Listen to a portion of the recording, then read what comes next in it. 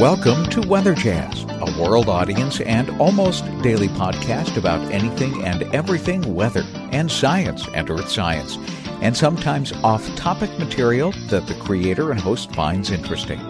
I am the creator and host, Andre Bernier. I'm a meteorologist on staff with WJW Television in Cleveland, Ohio.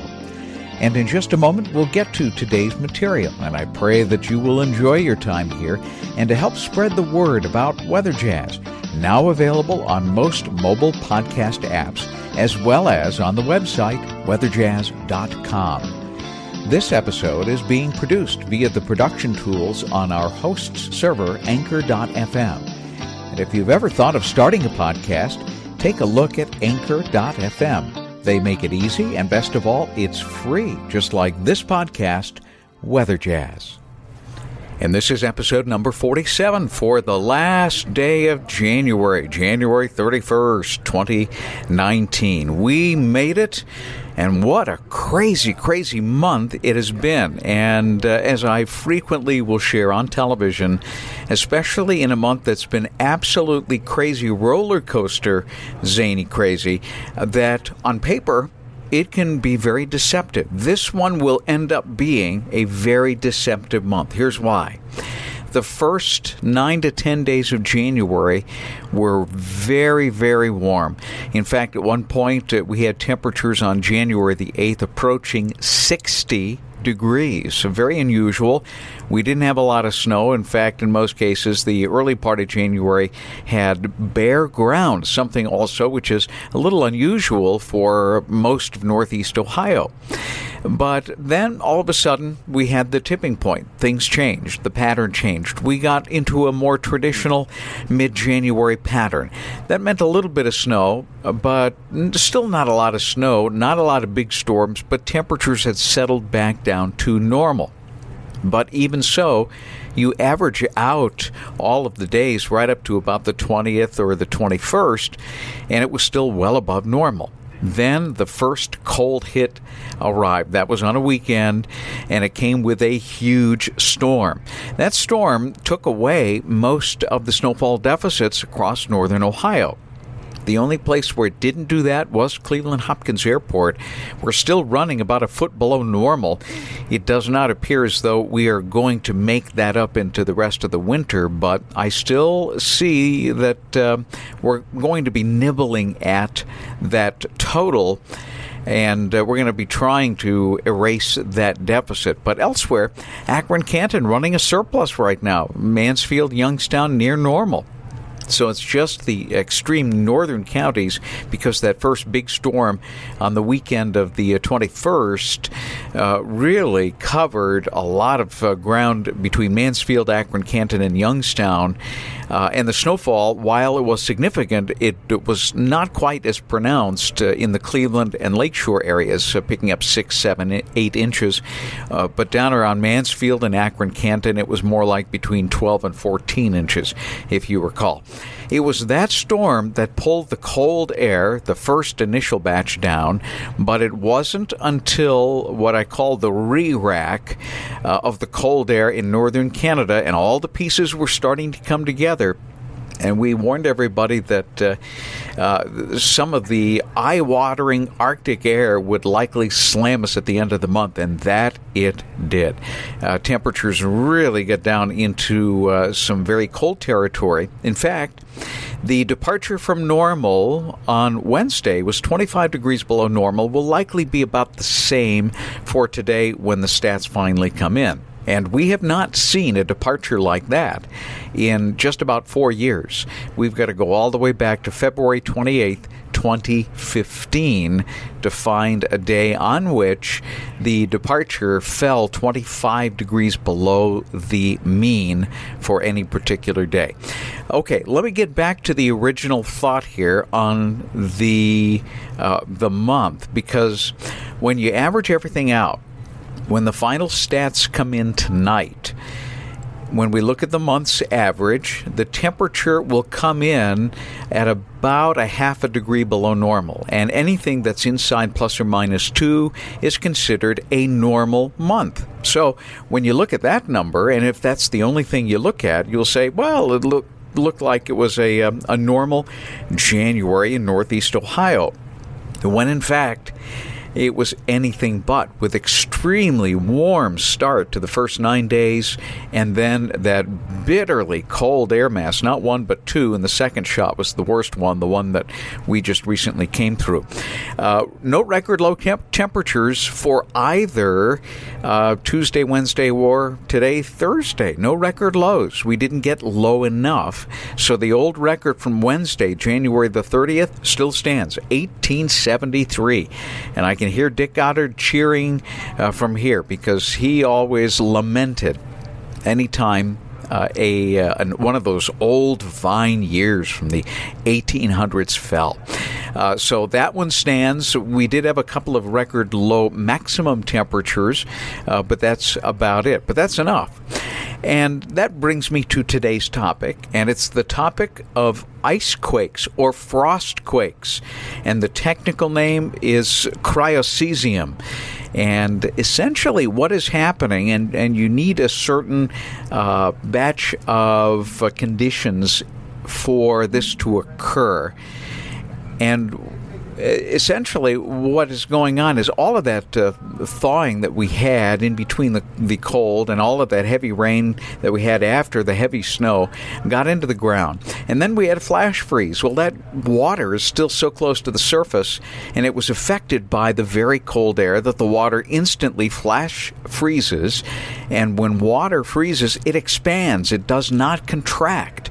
And in the expansion, and of course, it's pushing against all kinds of other forces of Earth, cracks of the Earth or pressures of the Earth, and you will suddenly get these things literally like a vise or a pneumatic chisel of some sort, or a pneumatic push-pull device to suddenly push or crack the Earth in one direction or another.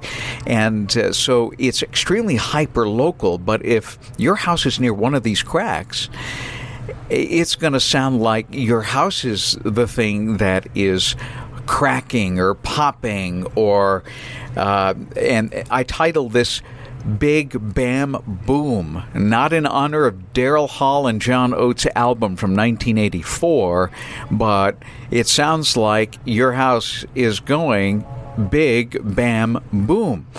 So I thought I would have at least one person come on the program tonight. My guest for this evening is Tim Vanderlaan. He lives in the Medina area, and I'm just going to let him explain what went on at his house this particular go-around in the last day or two. On the line with me right now is Tim Vanderlaan, who has not a first-hand experience, but close enough, because, Tim, you just told me a story that your wife had really been alarmed by some of these sounds. Yeah, that's correct. That she it actually woke her up, and she couldn't figure out what it was, and we were thinking that it was something with the house, just with the structure moving, especially with the cold air. A lot of times we'll have just the structure move and make noise. Yeah, the contraction of the ground has a lot to do with it, and we're getting into the explanation. But these seismic, little hyper-local seismic booms can certainly travel through a structure and make it sound like it is the house. And did you have any inkling that maybe something was going on outside? A lot of people run outside to think that maybe they're going to find something unusual, and typically they don't. Yeah, she looked outside and didn't see anything. At first she thought that maybe it was a gunshot sounding, and then she did go out on the back porch just to kind of listen and see if she could hear something. But yeah, it was pretty pronounced. Tim, how frequent was it? Because you mentioned that it was more than one. Yeah, she said it was quite a few. And because it happened, and then she said it happened again, and that's when it kind of alerted her and, alarmed her that, hey, that's, normally if we hear it, it's just one noise and then it goes away. Mm-hmm. Well, we're glad everything is okay, and I'm sure that you're going to have a better night's sleep as temperatures start to go in the other direction here in the next few nights. Tim, thank you so much for joining us and letting us know. Where do you live, by the way? Granger Township in Medina. Excellent. We appreciate your first-hand report. All right. Thank you very much. And Tim is just one of many dozens of people who have had the same experience here in Northeast Ohio. Now, just think, out to the west, Chicago to Minneapolis, their temperatures were even colder, and they too had that freeze-thaw cycle and some periods of rain and the water in the ground. The number of times that they heard this bang or something that sounded maybe like a 2x4 hitting the house or the sound of a gunshot, it was even more frequent from Chicago to Minneapolis, where temperatures in the last 24 to 48 hours were hovering between minus 20 and minus 35. That's on your thermometer. That's not wind chill, and that's how cold they got. By the way, Rockford, Illinois, I tweeted this on my Twitter account this morning. Rockford, Illinois, this morning had a low temperature of 30 degrees below zero at the airport. And that is an all-time record low for Rockford. The previous record, I think, was in the 1980s, and it was 27 below zero. And so this one smashed the record this morning, went down to 30 below zero. That's the coldest Rockford, Illinois has ever seen in their meteorological history since weather records were kept. Now, things are starting to turn around, but they're turning around very, very slowly at first. But that's going to ramp up going into the weekend. And talk about a crazy freeze-thaw cycle. Our temperatures this weekend will go up close to 50 degrees by Sunday, Monday, and even Tuesday. And we're looking at rain, not snow. So that's going to be our start to February. Not necessarily what the whole month is going to be like.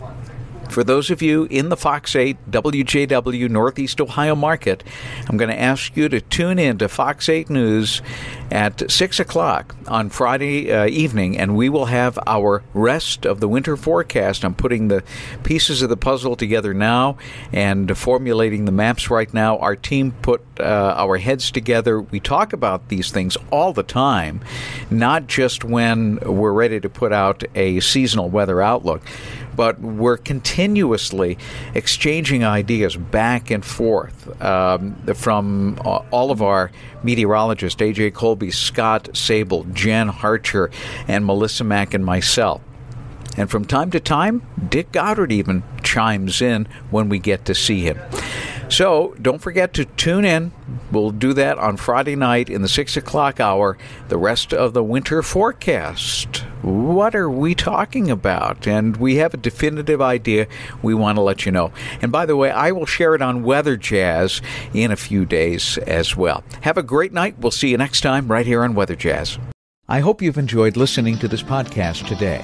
And if you're listening via a mobile podcast app such as Breaker, Overcast, Google Podcast, or iTunes, among the many that are out there, remember to subscribe to Weather Jazz so that you'll automatically download the new episodes as I am able to upload them. And please take a moment to offer a review, and every single one of those reviews helps to get the word out. If you'd like to contact me with a question, a comment, or a program idea, I look forward to hearing from you. The best and the fastest method is via email. My email address is simply weatherjazz@yahoo.com. Weather Jazz and weatherjazz.com is copyrighted, and the Weather Jazz signature is a registered trademark, all rights reserved. I look forward to being with you soon with a brand new episode right here on Weather Jazz.